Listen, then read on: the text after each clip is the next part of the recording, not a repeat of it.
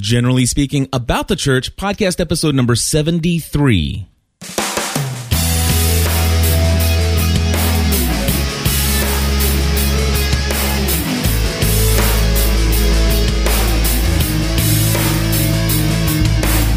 Hello, everybody, and welcome back to another episode of About the Church. My name is Cliff Ravenscraft. And my name is D.G. Hollums. We are here. We are back. And we're going to review The Shack. Oh, yeah. It rhymed anyway. We're gonna shack it up. We're going to shack it up. We're getting shaggy around here. It's going to be the Shack Attack.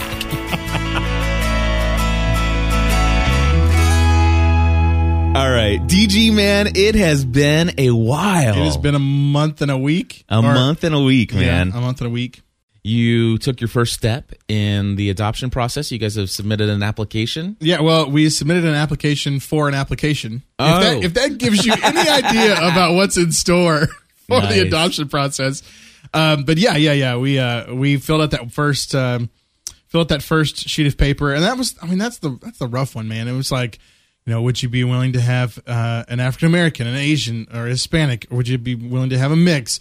That stuff's easy. We're like, yeah, sure, whatever, we don't care there. But then it's like, would you like to have one that has a correctable health concern or a non-correctable health concern? You're just like, oh my gosh, Yeah. It's just hard stuff. It's hard to really go to Stuff Mart and choose out a child. Yeah, exactly.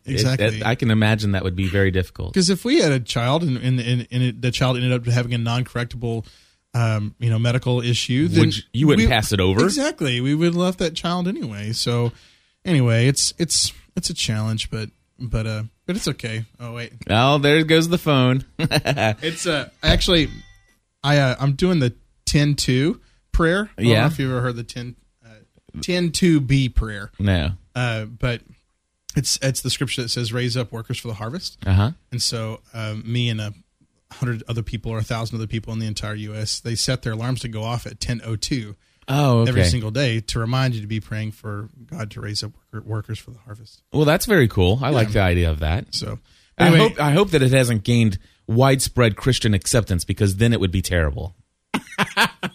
Because I don't recall reading that specific. I mean, pray for the workers of the harvest, but at 10:02 setting alarms, if that was widespread Christian acceptance, and if there was a book about that in a Christian bookstore, I think I might have a problem with it.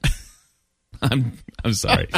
You're getting ahead of yourself for today's topic. I know. I'm just setting it up for later. No, you're good. You're good. Just because of how ridiculous that argument sounds. Yeah, it does sound a little bit redonkulous. It sounds a little redonkulous. But anyway, so yeah, we started that process, and the cool thing is they did send us an email back saying, "Hey, you're accepted. You got accepted." So now we go to Dallas-Fort Worth area for our orientation. Right. And it's at the orientation that they say, hey, this is the process. This is all the stuff you need to get done and in what order. This is about how much it's going to cost for each thing, and go through the whole process. Anyway, yeah, we're excited about it. We're actually very excited about it. Tiffany has already bought the quilt and the fitted sheets for the crib that we don't own. Nice. But she was thinking that, she wants to start looking at paint and, and stuff like that. So for the nursery. Right. Well, I told her it's a little bit early, but I just want to let people know that this is a huge ordeal. You guys have been thinking and praying and processing this whole thing for years now. Oh yeah. And this Definitely. has been just recently that you took this first step, and I just wanted to bring it up here in this episode to remind people to pray for you guys. Thanks, and pray for this process. And so definitely. Yeah, definitely. And you can go to my blog, dg.hollums.com, if you want to help support the finances towards it. Yeah. There's like a PayPal button on there. And they're having like some event this Saturday with our friends. They're actually throwing a big party, like a family party. Cool. This Saturday from like 4 to 6:47. Is there information on your blog about Church. that?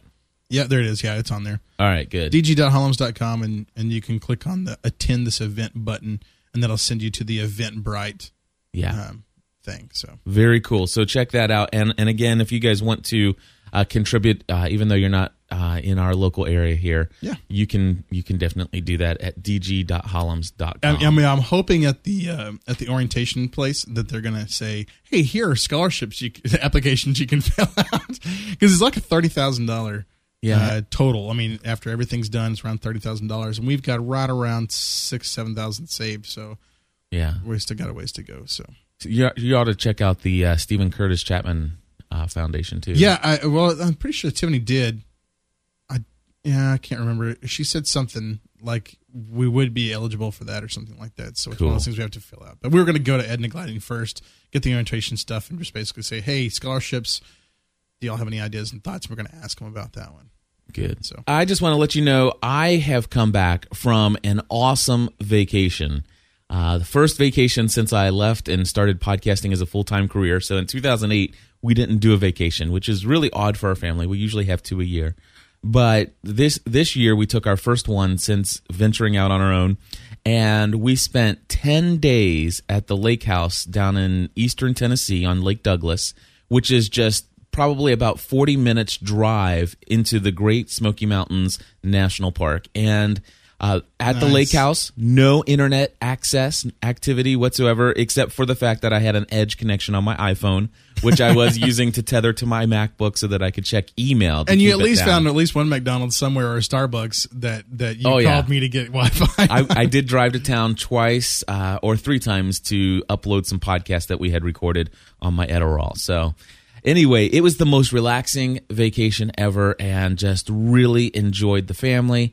And also had an awesome time, really had an experience, and I will call it an experience. Some people are a little weirded out by saying, oh, you've had an experience. It's not all about experiences. And I understand that. But I did have an experience. I have those when I go to Kings Island and Six Flags. But I had an experience with God this week that, was just a culmination of God's really been working in my heart on a daily basis as I've been doing. I think we've got like 117 episodes of the Almost Daily Devotional that I've put out, and just in my quiet time and in my devotional time, and through reading some books and some books that are just like not Christian faith-based related. It's more like career and life balance and stuff. Oh yeah. Just really, God's been speaking to my heart so many different things that have just been building into who I am, and some of those I've integrated into my life. Some of them I'm still working on, and some of them I aspire to integrate into my life, changing and getting hopefully closer to what I feel God wants me to be in my life. And but there's always been this feeling that God will be happy with me when I get to this level, and I know that in my mind or in my heart I know that's not true. Right. Or wait, no. In my head, I know that's not true, but my heart hasn't always understood that. Oh, okay. Right. Yeah, well. My head can comprehend the fact that God loves me unconditionally, but my heart just hasn't really sunk in. Right. And I was reading a book, and it's called The Shack, and I will tell you that I heard about this book from many different people. I heard before I opened the first page of the book, I had already heard that there's a huge controversy surrounding this book. I had already heard that there's a huge controversy surrounding how it depicts the Trinity in the book. Right. And I think I was one that kind of mentioned that one. Yeah. And not just you, but I'm talking like 15, 20, 30 people kind of told me about all the issues that so many people have with this book. Right. So with that, I'm like, okay, but it's a fictional book, right? It's a fictional story. It's not real. It's not touting itself in the nonfiction section at the Christian store. It is a fictional account of a story, correct? Yes. And they said, yeah. And so basically, I'm looking at the chat room. Yeah, Chef Mark just said, is it called Shaq? And then he's talking like the basketball player, Shaq. Right. So that's hilarious. Sorry, anyway. So is it going to be a spoiler because someone's not done with the Shaq? So we got to make sure that we're not going to do any spoilers here. Well, I'll tell you what. I'm not going to do any spoilers of the end of the book, but if you aren't aware of the main central theme of the book, which is the fact that somebody meets somebody in a shack. Right. Yeah. Okay. Yeah. Okay. Yeah. And there's a weekend of conversation between a few individuals and maybe one individual who's in 3 persons or something. I mean, beyond the basics of it, I'm not going to spoil it outside of what so many people have heard about it. So, but if you don't want any spoiler, then go ahead and turn this off and come back to this episode of About the Church, episode number 73, because there are a couple things that I want to talk about just specifically, and it has to deal with the Trinity and the central theme of the book. That's all we're going to talk about, none of the details, and definitely not the ending, which I think is beautiful. And actually, you know what? I tell you what, I will warn you at the end or at a certain point in this conversation, because for those who have read it, I do want to say something at the end. But I promise you, before I give away the ending, I will tell you I'm about to do so. Okay. In the arguments against this book. Okay. And when that happens, I will let you know ahead of time, and you can shut us off and then come back and listen later. So here's the deal. I went into it knowing it's a fictional book and knowing that a lot of people have a beef against how it portrays the Trinity. So I read the book, and I got to that point, and I'm like, okay, I understand where some people are a little weirded out by this. But I read, and it's like, did they finish reading this? Did they finish reading this? Because how can they have an issue with this, and this? And we're going to talk about some of the issues. And in fact, what I'd like to do, DG, is I'd like to play a couple audio clips, and they're a little bit lengthy. The first one here is about 4 minutes, and this comes from a guy. Let me go ahead and tell you who he is. This comes from the YouTube page for Horizon Christian Fellowship, and the description of the video that they put online. This is put out by their church. After reading William P. Young's book, The Shack, Pastor Bob Botsford of Horizon Christian Fellowship points out how the author distorts the perception of who God is and its power to deceive readers. Okay? Wow. Okay. That's a pretty sharp rebuke of this book. But listen to this right here. But maybe even more deceptive, actually, than yoga is this book. And more deceptive, here's why, because it has crept itself into a Christian acceptance. Okay, why is it more deceptive? Because it's crept itself into Christian acceptance. That makes it more deceptive. All right, listen, and he goes further. And maybe yoga has too, but I don't see the yoga mats selling in the Christian bookstores yet. And because it's sold in Christian bookstores, makes it more deceptive. And yet this book is. In fact, the author himself sent me a copy of the book, signed it, wrote me a nice note in it. And yet, as lovingly as I can say it, it's a distortion. It is a step away from what Scripture declares and describes God in an entirely different way than how Scripture would describe God, that would be a departure and a distortion from a true perspective that is based on biblical truth. In fact, the Shack would describe God as an African-American woman. And Jesus as, it's just crazy. Wait a second. Whoa, it's just crazy. Whoa. Hold on. God the Father is an African-American woman, and it describes Jesus, biblically inaccurately. No. Here's what does he say? Woman. And Jesus as, it's just crazy.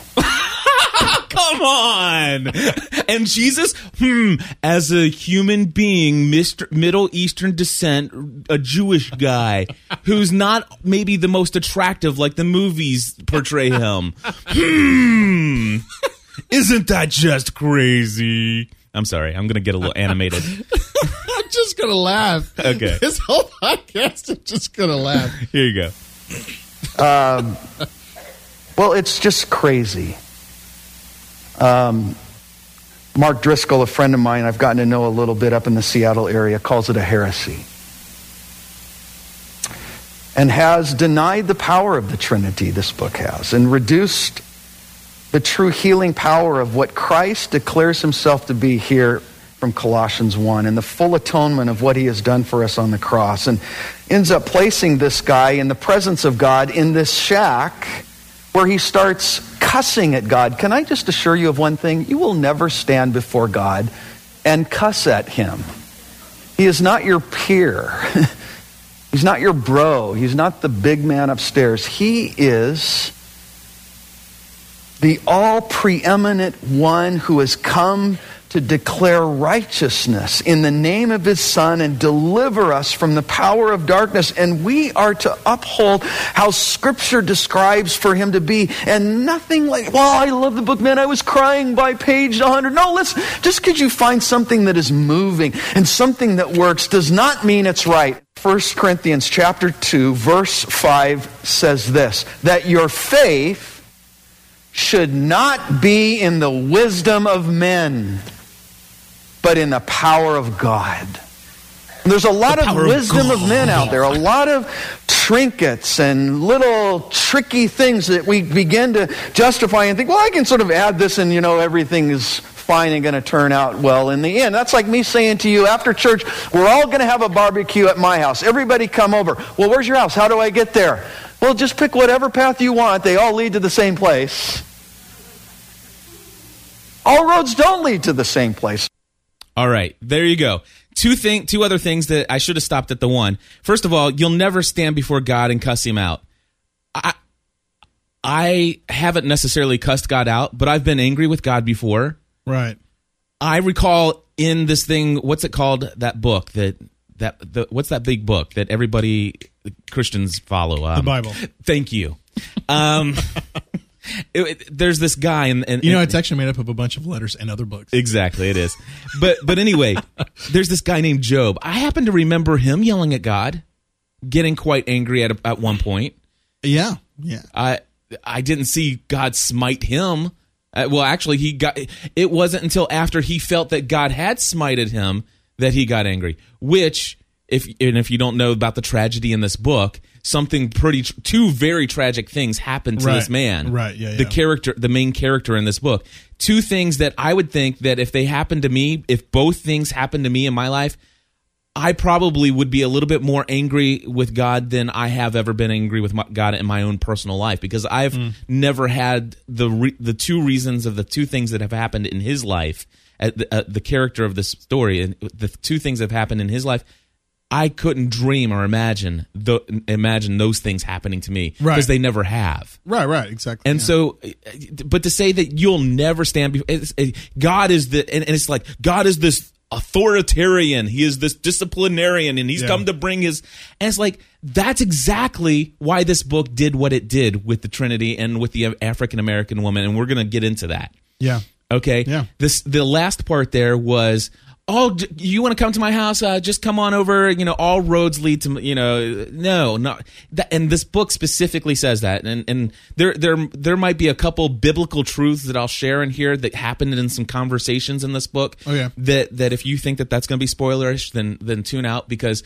But one of the things that was specifically in here is like, so are you telling me that it could be possible that somebody part of another religion all of a sudden finds faith in you, and that you'll reach out and establish a relationship with them, but the book is very detailed and very careful to point out that it's only through Christ that relationship is formed with the Father. And there's one line in there, and this is where I ran out of time for preparation for today. Right. But there was one line specifically says, listen, no, all roads don't lead to me, but I'm willing to go down any road to meet somebody else. Right. Okay. Yeah. And it's specifically talking about it, but it's very clear. It's only through Christ that this is possible. Right. But it's saying it's not putting you at the center of the talk. It's talking about God at the center of it. So God's willing to go down those roads, so you don't have to. Exactly. You know what I'm saying? It's not talking about all the different roads that man has created to be able to get to God. It's the ways that God can be able to use all those ways that man has created to be able to show himself. That's pretty much it. Yeah.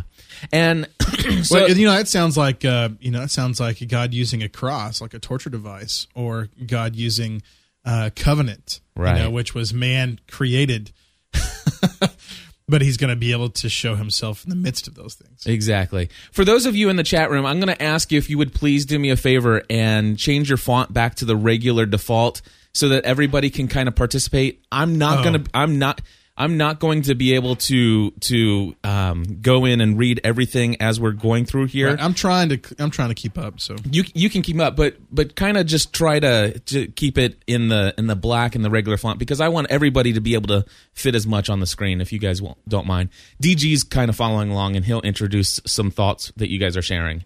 Along the way. But anyway, so I've never heard of this pastor before.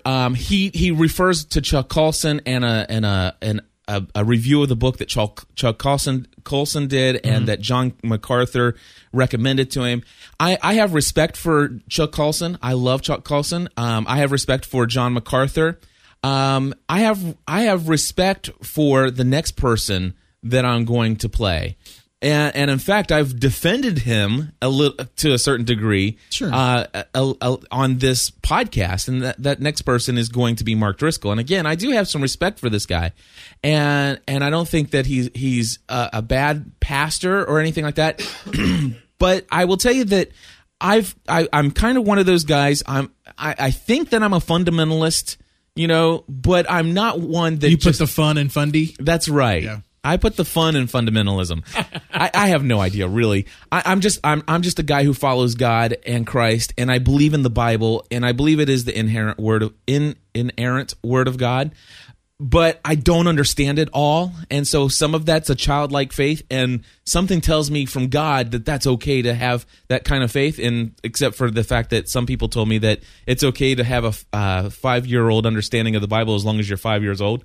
Well, I think I have a little bit more than that. I think I have a 36-year-old. Did someone tell you that? I saw it on a YouTube video. Okay. In a I review. thought someone called you on that and said, "No, Cliff, it's okay. You have a 5-year-old." I was like, "Wow, that's insulting."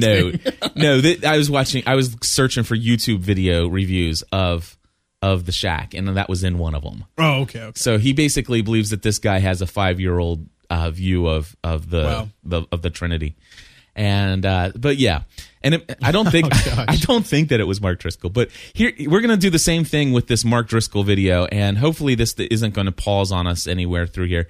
But let's see what Pastor Mark has to think about, what he has to say about this. Okay, I'll give you perhaps. I warn you that I just want to say one more thing for Mark Driscoll. I respect him. I believe a lot of the things that he preaches.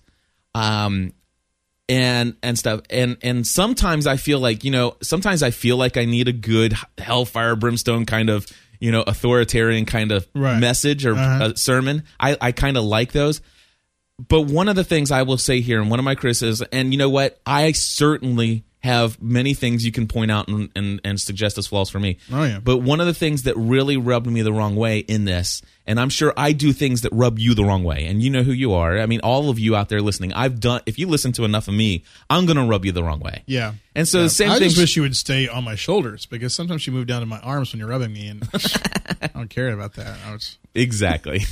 But I will tell you, one of the things that just really burned me on this is just how arrogant sounding this argument is. And so here's Mark Driscoll. Perhaps a more current cultural example. How many of you have read the book The Shack? Okay. If you haven't, don't. Okay, but let me explain this to you.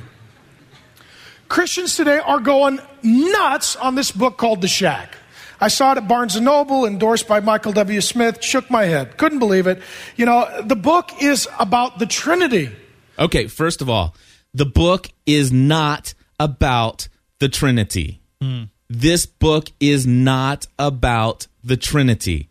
This book is about a lot of things that Paul Young, and that's what he's called, he goes by Paul. Right. The book is about all the things that Paul has experienced and learned from God over his lifetime, and through some very difficult things, which you can listen to an interview of Paul Young from the Words to Mouth podcast. And I will provide a link for that in the show notes, the full interview where Carrie, my friend Carrie from the Words to Mouth podcast, did a full 1-hour interview with Paul Young. And you can hear the story and the questions and hear his heart. That's the other thing that bothered me, is like, this guy wrote me a nice letter.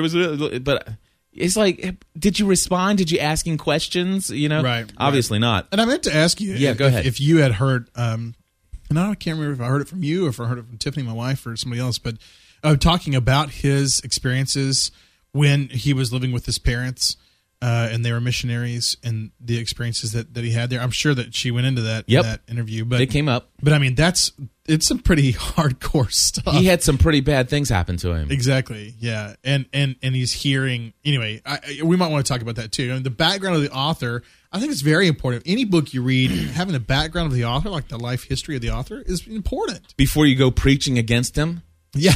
Stay Out of the Shack was the title of that first video.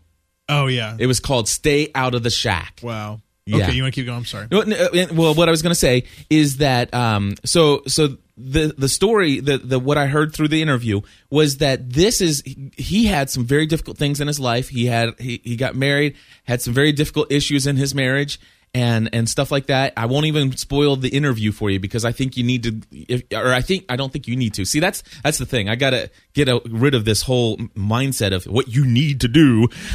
What's the website again that the interview's on? It's called wordstoMouth.com.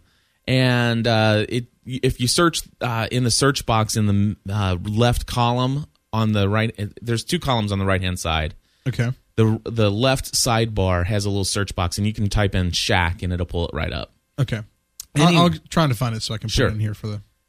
And but anyway, he talks about the fact that he's it's kind of the same way that I'm doing with the Almost Daily Devotional. I read something and I kind of share just what God's laying on my heart, and through reading these books and the My Crazy Life podcast, it's kind of like taking all of that, and what he's done is all the things he's kind of learned about God, and as much as he can wrap his mind about God, he felt led to write a story that would demonstrate what he believes about God to leave behind for his children. That's why he wrote the book. Right. He wrote the book for that reason. He gave it to his children, who then gave it to other people, and then they gave it to other people. He starts getting emails. Somebody convinced him that he must publish this book. So, and then of course, when they went to go publish it, there was, he went to, I think it was like 15 Christian publishers, 15 non-Christian publishers. It was too edgy for the Christian publishers. It was too Jesus-y for non-Christian publishers. So it was a no-go.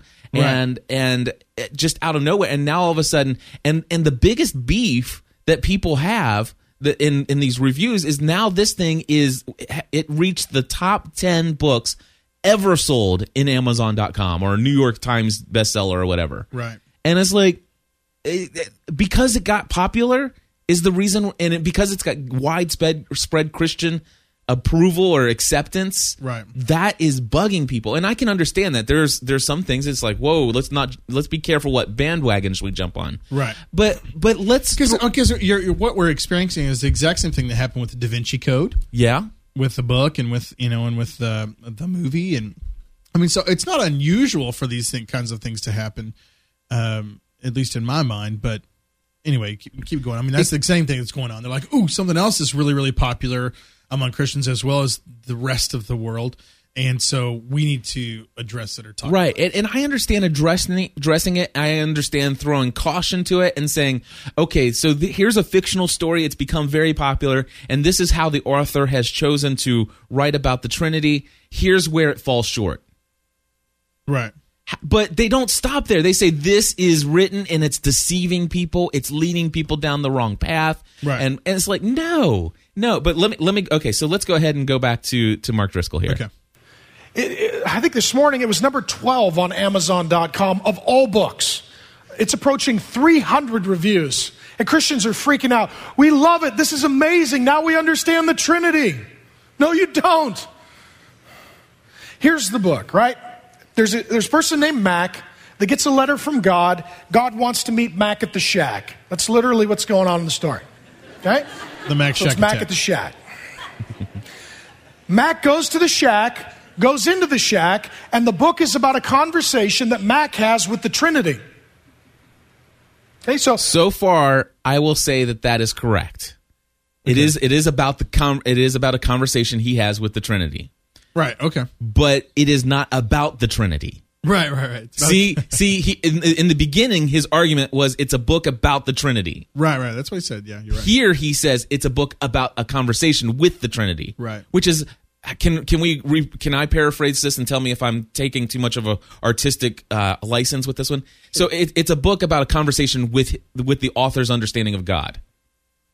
Yeah, okay, I can see that. Yeah. Okay, so is there anything wrong with the author writing a fictional story for his children about his conversation of his understanding of God? Right. All right. Anyway.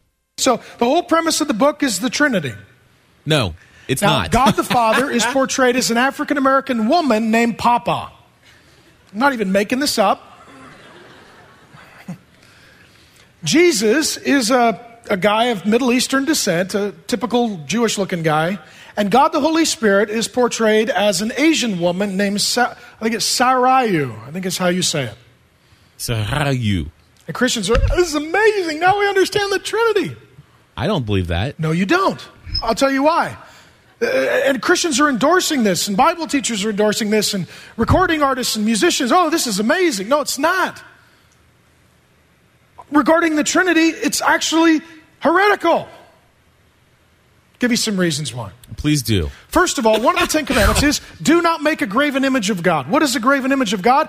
It's taking the invisible God and trying to make him visible. It's taking the creator God and trying to make him part of creation.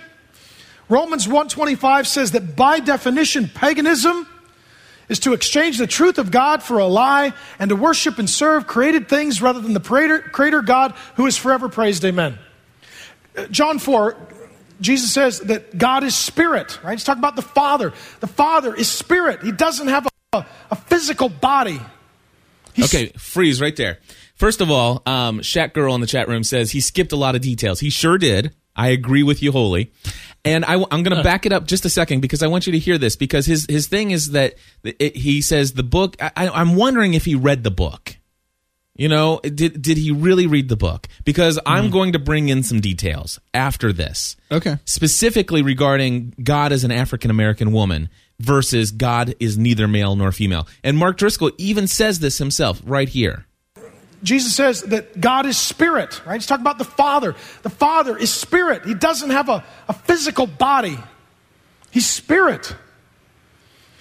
The Puritans understood this to mean this declaration against graven imagery, that you can't take God the Father and try and represent him in a picture. If you make him look like an old man, that's a graven image. God is not an old man. God doesn't sin and get old. Right? We can make a picture perhaps of Jesus because God the Son came as a man. So we could show Jesus as a man. Graven image. The Holy Spirit descended on Jesus at the baptism as a dove. Graven image. So to use the dove as a symbol of God, the Spirit, is not a sin because God himself does that in Scripture. But to make... So what's wrong with someone saying that this could be a symbol of God, or this could be a symbol of the Holy Spirit, this could be a symbol? I see no difference between those things. Yeah, and God is a symbol of as a father, right? Right. Because he has revealed himself to in the Bible as the Father. And so people have their understanding. And the reason why he chose not to be a father in this book and an African-American woman instead is going to be evident when I read finally from the book what it says about the Trinity, or at least about the fact of who God is, okay, the Father. Sorry, I wanted to say that. No, you're fine. You tell me to pause whenever you want. Okay. All right. But to make an image of God the Father, to show God the Father as a human being, the Bible says clearly God is not a man. God the Father is not a man. Now God the Son became a man. And to keep all this clear in our thinking, it's graven imagery. First of all, I want to say, so far in this book, I did not see any difference from what Mark Driscoll teaches as the Trinity, as what I've always understood as the Trinity, as what I read in this book. And I'm not saying that this book is perfect. And in fact, I would say that if anything, it goes a little bit off in some other areas, but it's not necessarily in the Trinity. But the thing is, the best I've ever heard a pastor in my past try to explain the Trinity is, well, you know how there's H2O? Well, then it's water and steam and ice. It's like, come on. That's not the Trinity. Give me a break. It's a symbol.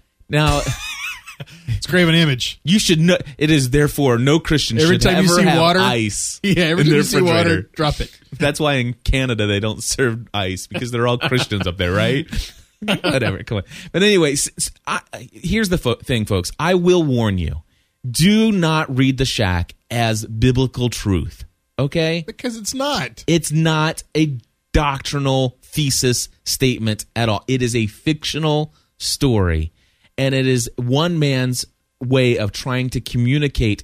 The main purpose of this story is not the Trinity. The main purpose is to communicate God's undying, unfathomable love for all creation, all created human beings, and the restoration of the earth to what he wanted, and how he did it through Jesus Christ. I mean, it is a very awesome, very moving story. Let's go on with what Mark says.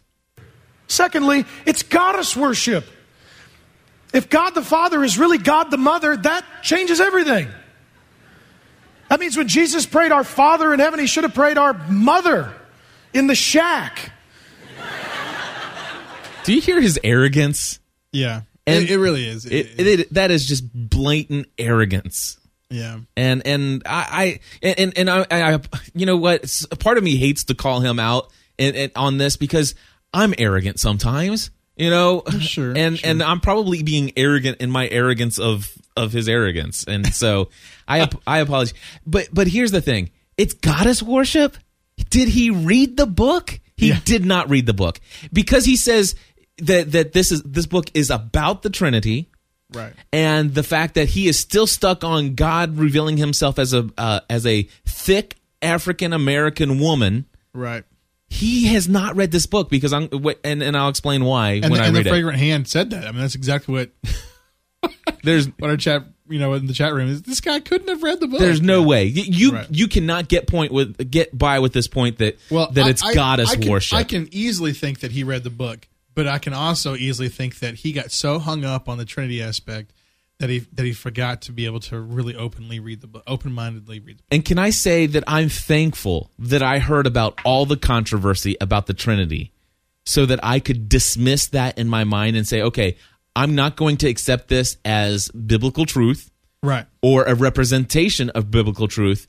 I am going to take this as an author's understanding of God the best he can grasp it. Right, and honestly, I think part of what we're kind of dealing with is a little bit of history, is like the Pilgrim's Promise.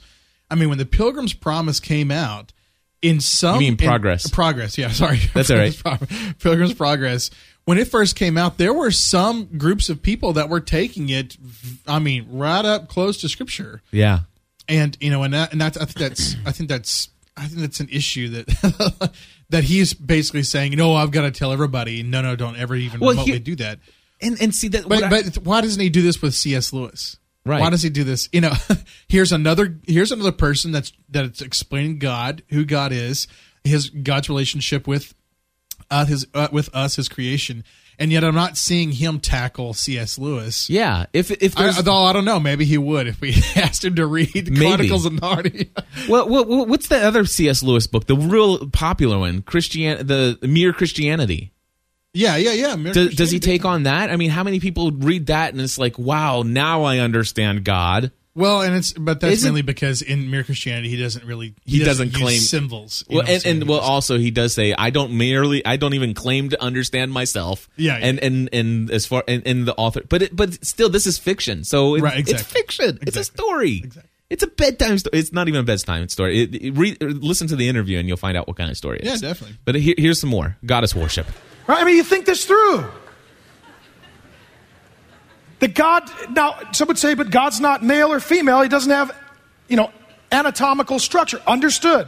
And he makes us male and female in his image and likeness. And we'll get into that in a few weeks when we get into the doctrine of Imago Dei. But the truth is, if God reveals himself to us as Father, we are to honor him as Father. And if we say that God the Father is a woman, now we're not worshiping God, we're worshiping goddess. That's not what the book says at all. Number 3. Nowhere in there. It's modalism. It's a heresy. Papa says at one point, I am truly human in Jesus. End quote. That's not true. That's modalism. The Father was not born of a virgin. The Father did not die on a cross. The Son did. Modalism says that... Did Jesus say, I am in my Father and my Father is in me? Yeah, and one, yeah. Yeah. I'm sorry. I just wanted to make sure. Yeah, I just wanted to make sure I remembered that correctly. I'm not just making that up, though, right? No. Okay. Thank you. Says that the Father became Jesus and the Father became the Spirit. The Trinity says they're distinct. It They doesn't work say that in together. the book. The Father sent the Son. The Son died and rose, and the Spirit was sent to indwell and regenerate us. They're all working together. But again, the Father was not born of Mary. The Father did not grow up as a Galilean peasant. The Father did not die on a cross. And the shack didn't say any of that. The Father did not walk away from the tomb. That was the Son. And lastly, they say of the Trinity, the book says, quote, they are in a circle of relationship, not a chain of command or great chain of being. Hierarchy would make no sense among us. That's not true. What they're saying is that God the Father, God the Son, God the Spirit, though equal, which I believe, and the Bible tells, that God the Father, God the Son, God the Spirit are equal, that there's no difference within the Trinity. Yet there is difference within the Trinity. Jesus says, the Father sent me. Jesus says, I only say what the Father tells me to say. Jesus says, I only do what the Father tells me to do. That's essential to the understanding. Okay, and I didn't pause that one. That one's my computer pausing. But anyway, this is one I don't have an argument against. I kind of, when I was reading The Shack, I kind of had a little bit of hard time understanding the chain of command. I understand the purpose of why he wrote it, and really I really took away some great things about the chain of command line in this book as it relates to us humans and our culture and stuff like that, and right. How it really tears down relationships. I don't know that, again, I don't take everything in this book as being communicated from God to my heart. Okay, that is not what this book was for me. But I have no argument against what Mark Driscoll is saying here. So far, it's the only point he's made that makes any sense at all. And again, this isn't a book about the Trinity. It is a book about something so different than the Trinity. Right. So anyway, moving on. We're almost done. We get our Christian doctrine that the children are supposed to honor their mother and father. It's not that children are lesser than their mother and father, but they're to listen to their mom and dad. Their wives are not lesser than their husbands, that they are to respect their husbands. The Christians are not less than pastors, but Christians are to listen to spiritual leadership, like Hebrews 13 says. That citizens are not less than government officials, but we are to honor those whom occupy political office. That we are to honor good leadership. And the book is arguing hierarchy only makes sense where there is sin. Let's say no, because there's no sin in the Trinity. Additionally, there's no sin among the godly. And the point of the argument was more not so much that the point in the book was that the fact is that we do have sin in this world, and and the reason why we have hierarchy in this world is because of sin. Oh, okay. If you read the book, it makes a lot more sense. He's taken, again, this too far. He's taken it. I think that the author went a little too far to say that God has no, well, I don't know. It challenges what I believe about, the chain of command, and if God's this, you go do this and go do that and go do, but it paints God in the Trinity in a way that it's more like they're all in agreements all the time, which I even heard Mark say, but he says, but no, because I will be honest with you, this one, again, this point, I'm not going to argue against what Mark Driscoll is saying, but if you read the book, we're not talking the main central theme of the book. Right. The godly angels who have not fallen with Satan and demons, and there is hierarchy within the angels, those who rule and those who serve. Furthermore, for all Christians, when we die and go to be with the Lord in heaven, there will be an ordering of rewards and ministry. It's just so amazing. You looked at me really weird on that one. Yeah, what does he mean by that? Isn't that, the whole, you're going to be judged based upon your works and you'll have rewards? in heaven, and some people might have a big whole, mansion, and big you mansion. might have a shack. Yeah, I'm not particularly convinced on that. Yeah, I've heard that one before, and you know what? I don't have one opinion one way or the other. I've heard it in jokes. Yeah, well, I believe I've heard it taught and preached before. Wow. But I'm still, you know what? If I get to heaven, I don't care if I have a mansion. I don't care if I have a shack. I don't care if I'm driving a Mercedes or if I'm driving a Yugo. I can't imagine anything bad being in heaven. The fact is, Right. we're going to have the fullness of God in heaven, and we're going to have the fullness of a relationship in heaven. Right.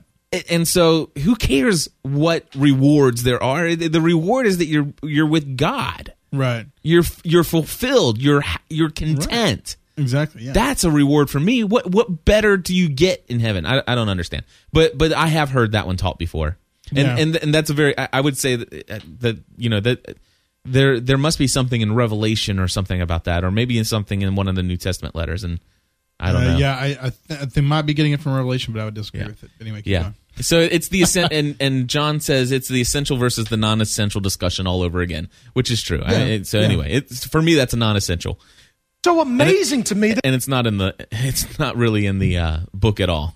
Yeah. to me that there is this yearning, which I affirm, for the doctrine of the Trinity. And people say, I want to understand the Trinity. And then a book gets written and Christians rush to its defense, and it's teaching modalism and goddess worship and graven imageism, and even denies any sort of deference within the ontological Trinity. And Christians lack the discernment to even see that as a problem and sell it to the multitudes. And because we lack the discernment, you should stay away from it. Let me be the guide to tell you all the things you can consume and not consume. Right. Yeah. Yeah, I have a real problem with this. So anyway, let me. Can I read to you Romans 8:15 and 16? Sure, of course. It says, "So you have not received a spirit that makes you fearful slaves. Instead, you received God's Spirit when He adopted you as His children. Now call Him Abba, Father. For His Spirit joins with our spirit to affirm that we are God's children." Now, this goes back to, God's not just your papa. He's not just your go in and say, God's the big stern, being that is too good for you. And that, let me read to, so with their understanding of what they say God the Father is, look, this is in chapter 6 of the book. I'm going to read from it here, and this isn't really from the shack. This is from the shack. This is not from the Bible. Not the good book. This is just the book. This is Shack chapter 6 verses whatever page so and so. All right. This is Mac, the main character. All right. Am I going crazy? Am I supposed to believe that God is a big black woman with a questionable sense of humor? You must know, he offered, I'm calling you Papa is a bit of a stretch for me. All right. And the reason why this African woman is called Papa is made known in the book. Right. God says, it is because I am showing myself as a woman, a mother. I am showing myself as a woman, a mother, or something else. And then it continued on. Maybe it's. Have you ever thought of the reason why I'm doing this? Maybe it's because of the failures of your own papa or your own father. So basically, God says, do you think maybe one of the reasons why I'm not coming to you as a fatherly being figure is because that's your conception, and you did not maybe have the best father? Right. You wouldn't even hear me if I came back as a exactly, or not came back, but if I showed myself to you as that which you were, hurt by or whatever else. Exactly. And then Max says, I think it'd be easier to have this conversation if you weren't wearing a dress. He suggested and attempted a smile. Ask, as weak as it was. God says this, if it were easier, then I wouldn't be wearing a dress, that is. She said with a slight giggle. I'm not trying to make this harder for either of us, but this is a good place for us to start. I often find getting head issues out of the way first makes the heart stuff easier to work on later when you are ready. And then a little bit later it says, Mackenzie, I am neither. Now, wait a second. Now listen to this, because this is exactly what Mark Driscoll says he believes, and he missed this. Right. God says in this book, God the Father says, Mackenzie, I am neither male nor female. Even though both genders are derived from my nature, which Mark Driscoll is going to get to in a couple weeks, if I choose to appear, and it's even in the book, it's even italicized. Right. If I choose to appear to you as a man or a woman, it's because I love you. That's what the book is about. For me to appear to you as a woman and suggest that you call me Papa is simply to mix metaphors to help you keep from falling so quickly back onto your religious conditioning. All right? She leaned forward, this is still God, she leaned forward as if to share a secret, to reveal myself to you as a very large white grandfather figure with flowing beard like Gandalf would simply reinforce your religious stereotypes, and this weekend is not about reinforcing your religious stereotypes. Mac believed, in his head at least, that God was spirit, neither male nor female, but in spite of that, he was embarrassed to admit to himself that all his visuals of God were very white and very male. God, and this is still in chapter 6, God says, hasn't it always been a problem for you to embrace me as your father? And after what you've been through, you couldn't very well handle a father right now, could you? Right. All right. This is chapter 16. All right. It seemed he had only just entered a deep sleep of dreamless rest when Mac felt a hand shaking him awake. Mac, wake up, it's time to go. The voice was familiar, but deeper, as if she had just woken up herself. Huh? He groaned. What is it? He mumbled as he tried to figure out where he was and what he was doing. It's time to go, returned the whisper. Although he didn't think that answered what he had been asking, he climbed out of bed, grumbling and fumbling until he found the lamp switch and snapped it on. It was blinding after the pitch dark, and it took another moment until he could pry one eye open and squint up at his early morning visitor. The man standing next to him looked a bit like Papa, dignified, older, wiry, taller than Mac, had silvery white hair pulled back into a ponytail matched by a gray-splashed mustache and goatee. Plaid shirt with sleeves rolled up, jeans and hiking boots completed the outfit of someone ready to hit the trail. Papa? Mac asked. Yes, son. And he says, you're just playing with me again, aren't you? And then it says, always, he said with a warm smile, and then answered Mac's next question before it was asked. This morning, you're going to need a father. A fictional story. It is not about, it is about the love of God and the things that this author, Paul Young, has learned and God has been laying on his heart. He did the best he could trying to portray the Trinity without messing it all up. How many of us can write a fictional story and try to include a conversation with the Trinity and not screw it up? Well, and it's not necessarily screwing up. It's fully explain it. Exactly. And you're dealing with mystery. Yeah. That's just something that's a reality. And if you think that you've got the Trinity all figured out, I guarantee you probably don't. Right. And now here is the point where I'm going to say, if you have not finished this book, if you have not read the book and you don't want to be spoiled at the end, turn us off right now. Please come back and listen to the last few minutes, however long this is going to be. It's probably only going to be about 5 more minutes. And try not to talk about it in the chat room, so that way people can just press mute and still be in the chat room. Just mute us in the chat room, but don't say this in the chat room. At the end of the story, we learned that his weekend in the shack, when he thought that he had got there Friday and left and came back, was heading back towards home on Sunday after that weekend with God, he, gets caught in a car crash, sent to the hospital. Turns out that he was in an unconscious state over the weekend, and he had been in the hospital for 4 days when he woke up. And his wife tells him that he was in the accident on Friday night on the way to the shack. So it was a dream. The whole thing was a dream. Hello. But the thing is, it was, and what's really cool, and it's not just, it was, oh, well, that never happened. But there's some great things. And those of you who have read the book, you know that it's really cool. It's a great story.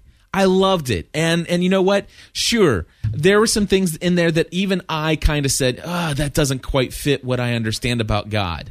And I can't even remember what they are right now. But certainly it wasn't the Trinity thing. The Trinity thing, I've already marked that up as a mystery I'll never be able to fully explain or understand here on this earth. Now, for all those people, I can understand Mark getting a little upset as the head pastor if he's getting thousands of emails. Oh my gosh, the shack finally did. I understand the Trinity. Yeah, no, that's wrong. I understand, but instead of saying don't read the shack is goddess worship. Do you see goddess worship when it says, "Hey Mac, I'm neither male nor female"? Right. Exactly. It's like it's in here. Mark, come on, read the book. It's in chapter 6. Mark, just read chapter 6, please. Right. I understand. Put out warnings. Hey guys, the shack. It's a popular book. Man, it's showing up everywhere. It's the most. Last I checked, it was number 12 on Amazon or whatever of the books sold ever. And you know that it's in Christian bookstores. You guys are reading it like crazy or emailing me. Couple things. Number one, understand it's a fictional story. Right. And I encourage you to go and investigate the author. Matter of fact, let me bring the author in. Let's interview him and talk to him or something. So you can at least have him, if you don't believe me, have him explain to you that he's not trying to deceive the Christian world into misunderstanding and worshiping a goddess. Oh gosh. Anyway, so that's my review of The Shack. Okay. All right, so what are some of the things you read in the chat room as we were going along?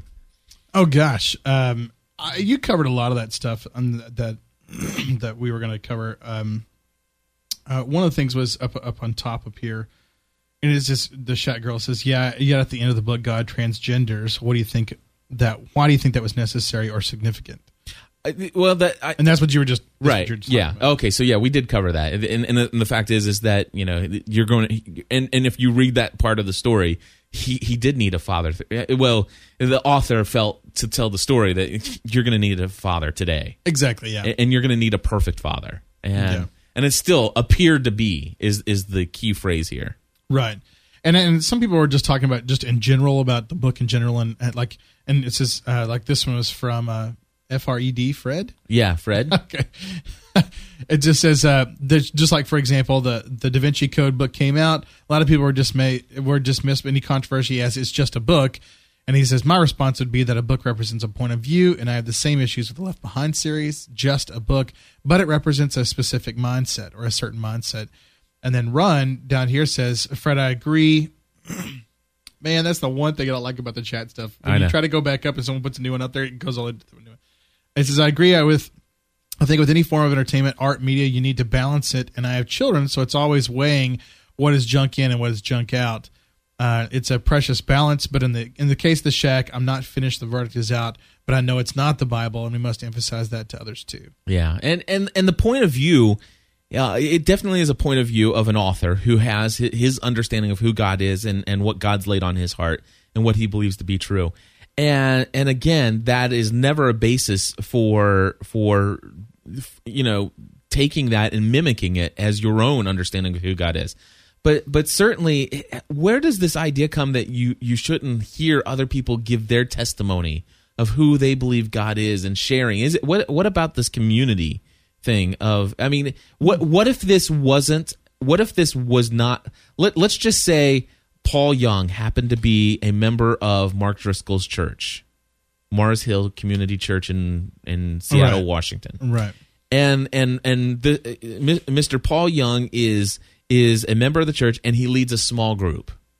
And over the course of the last 2 years, he's not told them a fictional story, but when conversations come up and they're reading the Bible studies that were probably put together by Mark Driscoll himself, right, and stuff, and people asked questions in between the questions, and Paul kind of just shares his thoughts on the best he can explain the Trinity, but says, hey, understand, I'm not the Bible here. Understand, right. This is fiction. This is a story. Right. But the best I understand it is like this. What if he was to share it like that? And what if he was to share the things that God has laid on his heart just in testimony or sharing time during a small group session over the course of 2 or 3 years in Mark Driscoll's church? Right. Would he then be a heretic? No. I think that just because this book has become popular, is not a reason why it is more deceptive, like Right. Pastor Bob says. Right. Why is it so? It's even more deceptive because now it's being sold in Christian bookstores. And then Ron basically also says, sometimes those who are of the quote cloth, sometimes, and this is not just cloth, this is Christians in general, are threatened by the fact that someone might look to something other than the Bible to understand things beyond our comprehension in the midst of incredible circumstances. Why can't they just use it as a tool, not the gospel, rather than teaching, or rather than tearing each other apart? And I agree with that. And the funny thing is pick up a commentary, and guess what? Yes. Oh, and by the way, pick up a translation. Because there's going to be some commentary in the midst of that translation. I had a big. I'm still actually in the middle of right now personally of just wrestling with the authority of Scripture, the sola scriptura kinds of stuff, one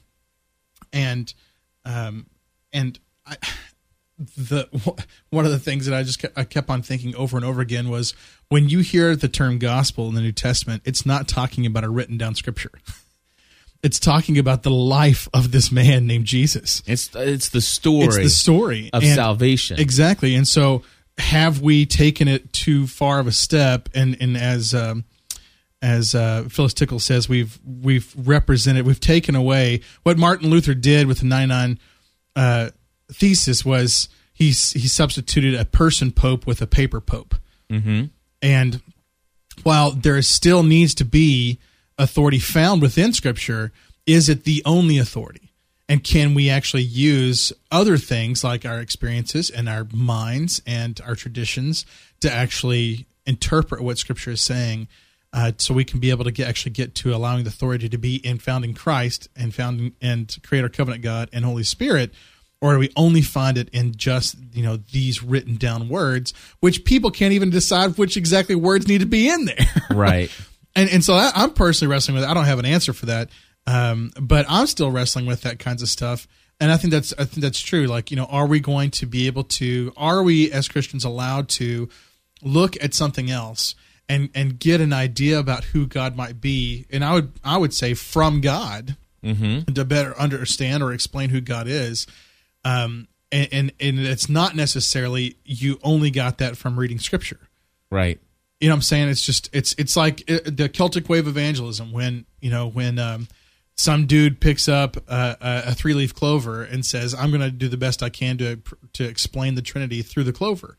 Well, there is no clover found in the Bible. There's nothing in there that says, "Hey, well, you could see us as a piece of clover." Probably because there wasn't any clover. I don't know. Maybe there is clover found in the Middle East. I don't know, but is that wrong? Because it's not only from Scripture. Yeah, I completely understand where you're coming from, and Fred from Long Island says I wouldn't call it just a fictional account, but rather it is a fictional account trying to explain the author's imperfect understanding. I don't even know if I need to even go that far, but I understand what you're saying, Fred. The fact is that we all have imperfect understanding. Mark Driscoll has imperfect understanding. And that is not a jive at him. Right, exactly. If I guarantee you, I would respect Mark Driscoll enough to say that I can't imagine that Mark Driscoll believes that he has a perfect understanding of God. Right. Okay. So all of us have an imperfect understanding of God. It's a fictional account with his best attempt at trying to describe God in a way so that you can get past that. And I love the fact that the God's a black woman right up front. So you can get the head issues out. But unfortunately, some people can't get past the head issues. Well, and especially if the head issue is wearing lipstick and maybe some blush. Yeah. I'm just joking.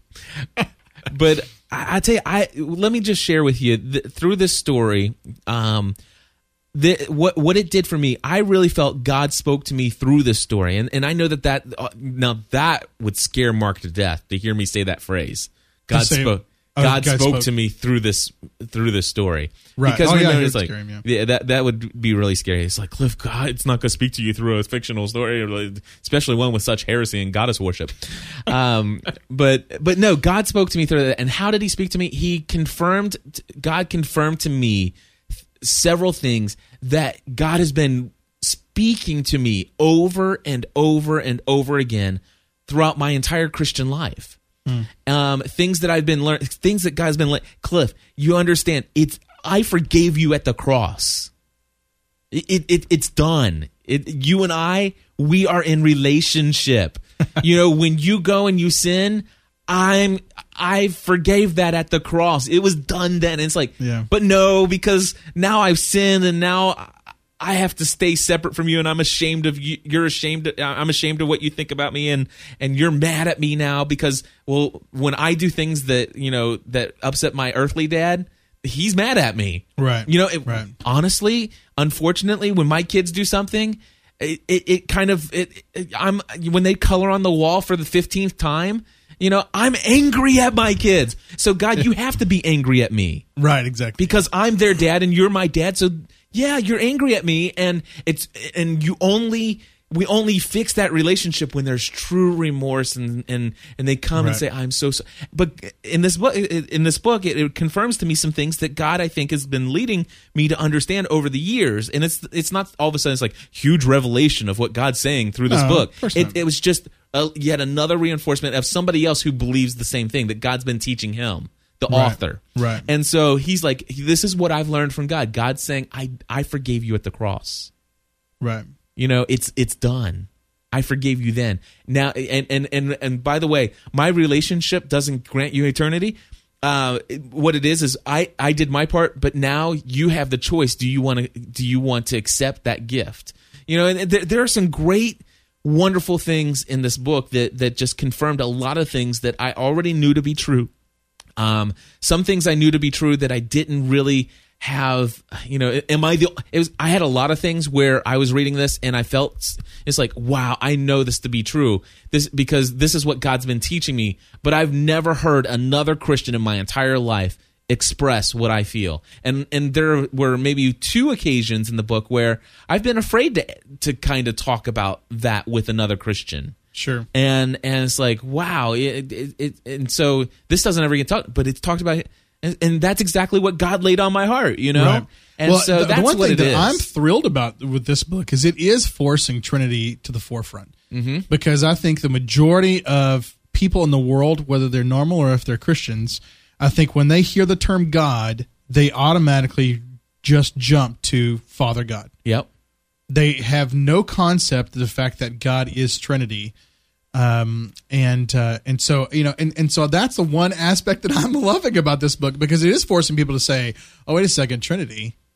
Well, yeah, I've heard that term before, but it is mainly just a character in the Matrix, or something like that.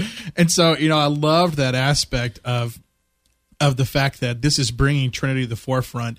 It's not, and hopefully it will change the way when people hear the term God, that they'll actually think Trinity and not just Creator, Covenant God. And in that aspect, I think this is a great book to read, because and the Serahu, which I can't. Hey, I just trilled an R. Serahu. I don't know how to do that, but anyway, you did it well. All right. So anyway, it is another human language for the term wind.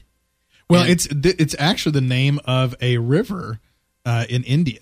Well, the author explained where he came up with the name. Right, and it says later on, it's downstairs, it says the name given to the personification of the Holy Spirit in the shack, but it also is the name of the river that flows in a fictional town in an Indian writer's books. But the actual word itself, it says the name is the feminine derivative of the Sanskrit root, which basically is an understanding of to flow. So It's like a female, in dialect and words, like this female understanding of that which is streaming. It could be air, it could be wind, it could be water, which is the reason the river is named that. But it's just like this flowing understanding. It's like a feminine flowing. Right. But the author in the interview explains where he came up with the name.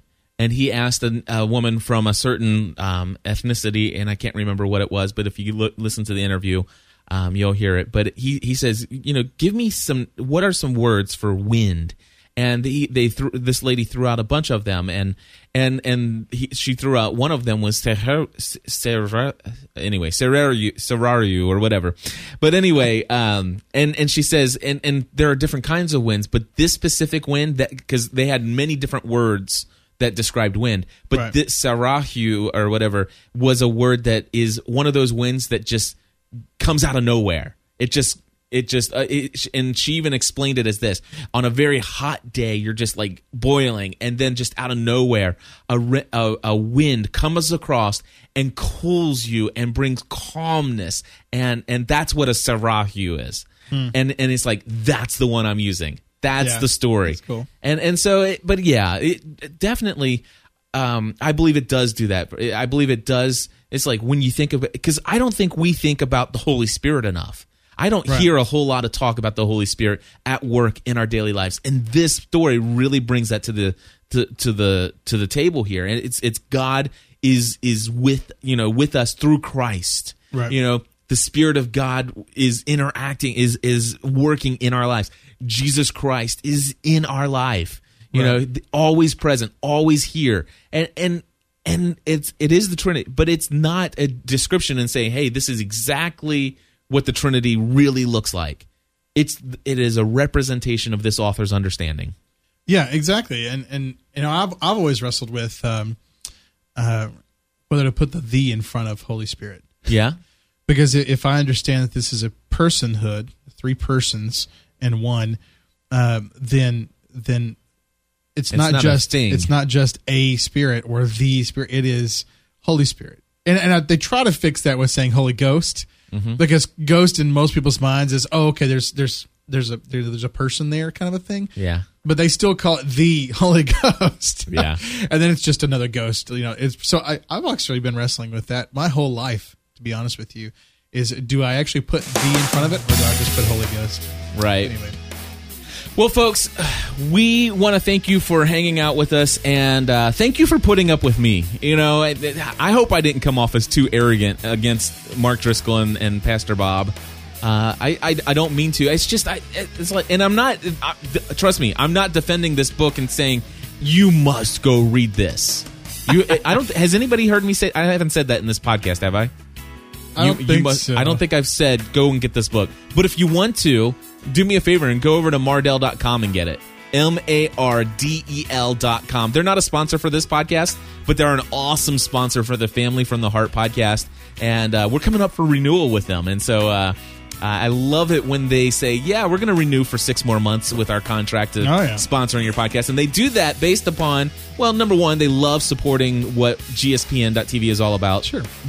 But also, very much, they like the fact that people are hearing about Mardel.com all throughout the U.S. Advertising. Come on. It's advertising, and thank you guys for purchasing from them when you do. And I know that you do because they tell me. Yeah. And if you want to buy a copy of the Shack, you can get it over at Mardel.com. You get 10% off, and how they find out whether or not you bought it as a result of hearing about it through us is if you use promo code GSPN in the shopping cart. GSPN in the shopping cart, and you get 10% off your order, and it lets them know that you got it. But that's only if you want to buy a copy of The Shack. I'm not suggesting it's a must-read for everybody, that every Christian are to have The Shack, Pilgrim's Progress, Mere Christianity, and the Bible.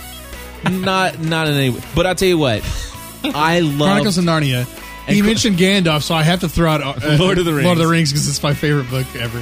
But I will tell you, I love the book, and personally, I had an experience with God while reading it and having some things reaffirmed. And it was more along the lines of if the author and I were to sit down and talk and have a conversation about God and what it was more along those lines. And that's really what I felt like it was. Awesome. It was a discussion between me and the author about our understanding of who God is. Definitely. And I didn't agree with everything.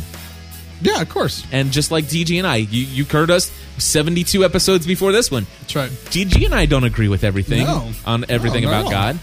And so that's what it is. Especially the Creation Museum that we're going to talk about next week. That's right, man. We'll talk about the Creation Museum next week. But you can give us a call. We want your feedback. Please. From what I understand, this is going to generate a lot of feedback. Cool. And feel free to give it. The phone number where you can leave a voicemail any time of day, 24 hours a day, 7 days a week is area code 859-795-4067. Again, that's area code 859-795-4067. That's right. You can also email us, and the email address is feedback@gspn.tv. I do a podcast called Praxis Podcast, Praxis podcast.com. If you want to find out more about that, you can. Absolutely. I keep on forgetting to do that. Twitter. I actually remembered it. And Twitter, please follow us. I am twitter.com/Aragon52. And I am twitter.com/GSPN. And one last thing, we want to say thank you to a sponsor of this podcast. Oh, yes. We took a month off, so I forgot. But really, we have an anonymous sponsor out there who donated some funds for GSPN a while back. And basically, he asked us, I'm spinning the music back. Yeah, that's cool. But he asked us to just remember to pray for another church in our area that is not our own. Yeah. And if you want to support what we're doing with About the Church, Sure. please become a Plus member. It's the best way. Definitely. And that's over at gspn.tv/plus. See y'all next Bye, week. everybody.